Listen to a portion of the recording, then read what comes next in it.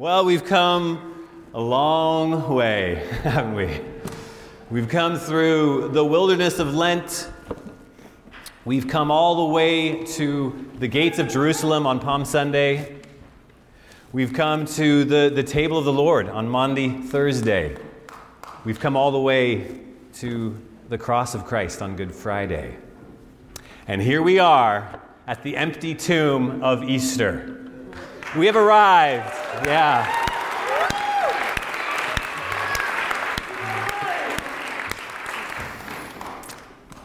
So if you were here yesterday, you would have known and seen the seed that was planted there, right where the tree is.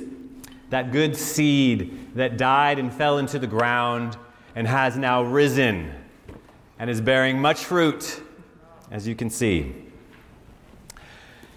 If you get to know me, you might find something out that I like seeds. Particular seeds.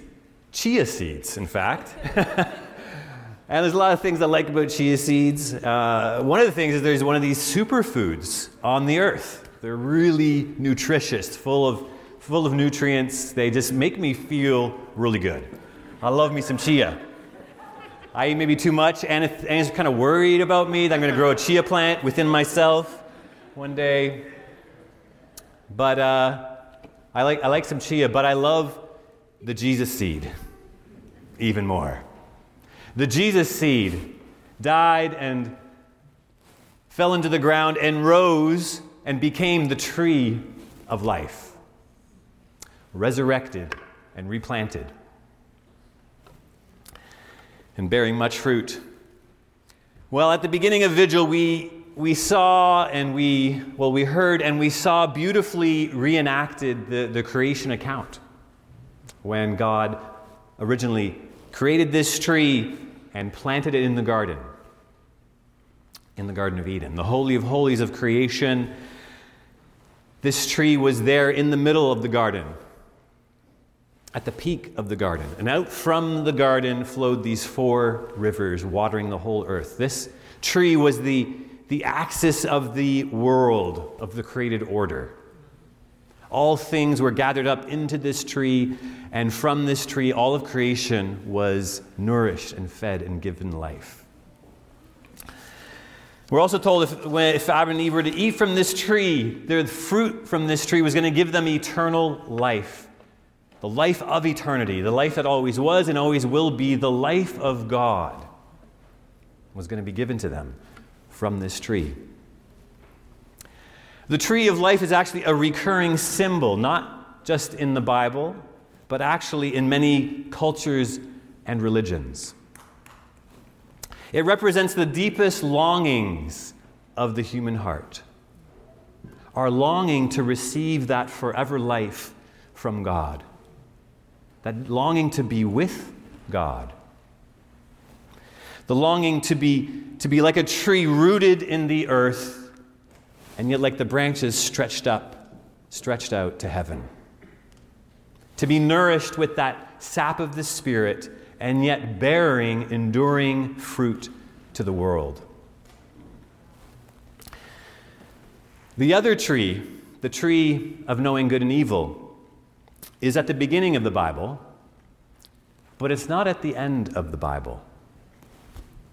And you might notice when the light of the resurrection came on, it disappeared, or at least the shadow disappeared. It's not at the end of the Bible, and the resurrection light dispels it. It's no longer around, the tree of knowing good and evil. But the tree of life is both at the beginning of the Bible, at the center of creation, and it's at the end of the Bible, at the center of the new creation. And in the middle, we have Jesus functioning as the tree of life. Jesus in the New Testament, he's presented as the axis of the world, where the one in whom all things are gathered up and the one from whom all things are given life, even eternal life. Jesus is the tree of life in the ultimate sense. He himself said, I am the life. said, anyone who comes to me, believes in me, receives eternal life, the life of God, the life of eternity. He said, I am the true vine, the true grape tree, if you will. And he says, those who abide in me will bear much fruit as his branches. Fruit, he says, that will last, that will remain, that will endure. He says these branches are going to get joy, fullness of joy, and no one will be able to take that joy away from them. In other words, he's giving them eternal life. But what do we do with this tree? The tree of life. Well, we killed the tree of life. We crucified him. We saw that dramatically expressed when the tree was dismantled. And so, of course, from one angle, that dismantling was representing the fall of humanity. But from another angle, it was representing Jesus' crucifixion and when he bore the sins of humanity.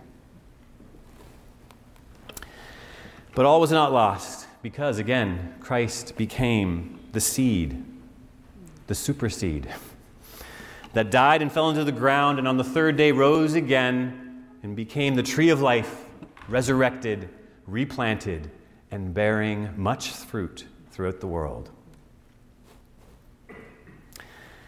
And as you can see, it's extended onto the table that we're going to come and partake not too long from now.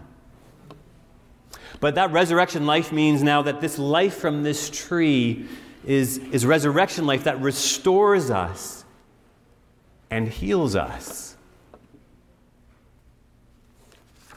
When the tree of life is mentioned at the end of the Bible, it's mentioned, or what's pointed out, is its leaves. I don't know if you noticed, but on many of these leaves, they're just outlined in color. So they're transparent, translucent, so you can see through them to the cross. At the end of the Bible, when the leaves are mentioned, it says they're going to be for the healing of the nations. And I want that healing. I want more of that. For myself and for so many people I know. The image of the leaves being used as healing would have been a familiar image in the ancient Near East. Leaves were commonly used for medicinal purposes. They were used to make coverings for wounds, for teas, and for remedies for all kinds of illnesses and sicknesses and wounds. But the leaves of those trees only go so far. Whereas the leaves of the tree of life can heal anything and anyone. Because they have this extremely potent life going through them. Eternal life. Resurrection life. These leaves, and the power in these leaves is for that purpose of healing. Healing the nations, healing all families of the earth, all communities, all people.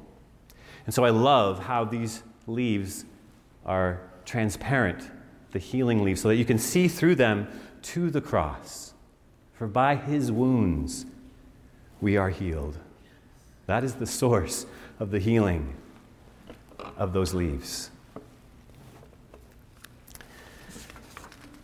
Because of the cross, we are healed. And the resurrection is the first proof of that healing. Here is the first human being who has been totally healed from death. His body is now no longer subject to death or decay. That's a new thing on planet Earth.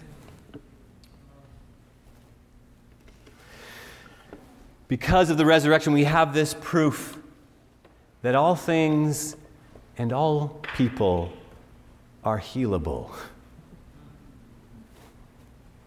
All of creation, all of our bodies, our relationships, our vocations, all things human All things are healable. Think of yourself. Think of the people here. Think of the people you know in your life. Think of all the people on planet Earth. All of those are healable because of the resurrection. Because of the resurrection, we can come to this tree who is Christ and be healed of every sin and sickness, every wound and loss.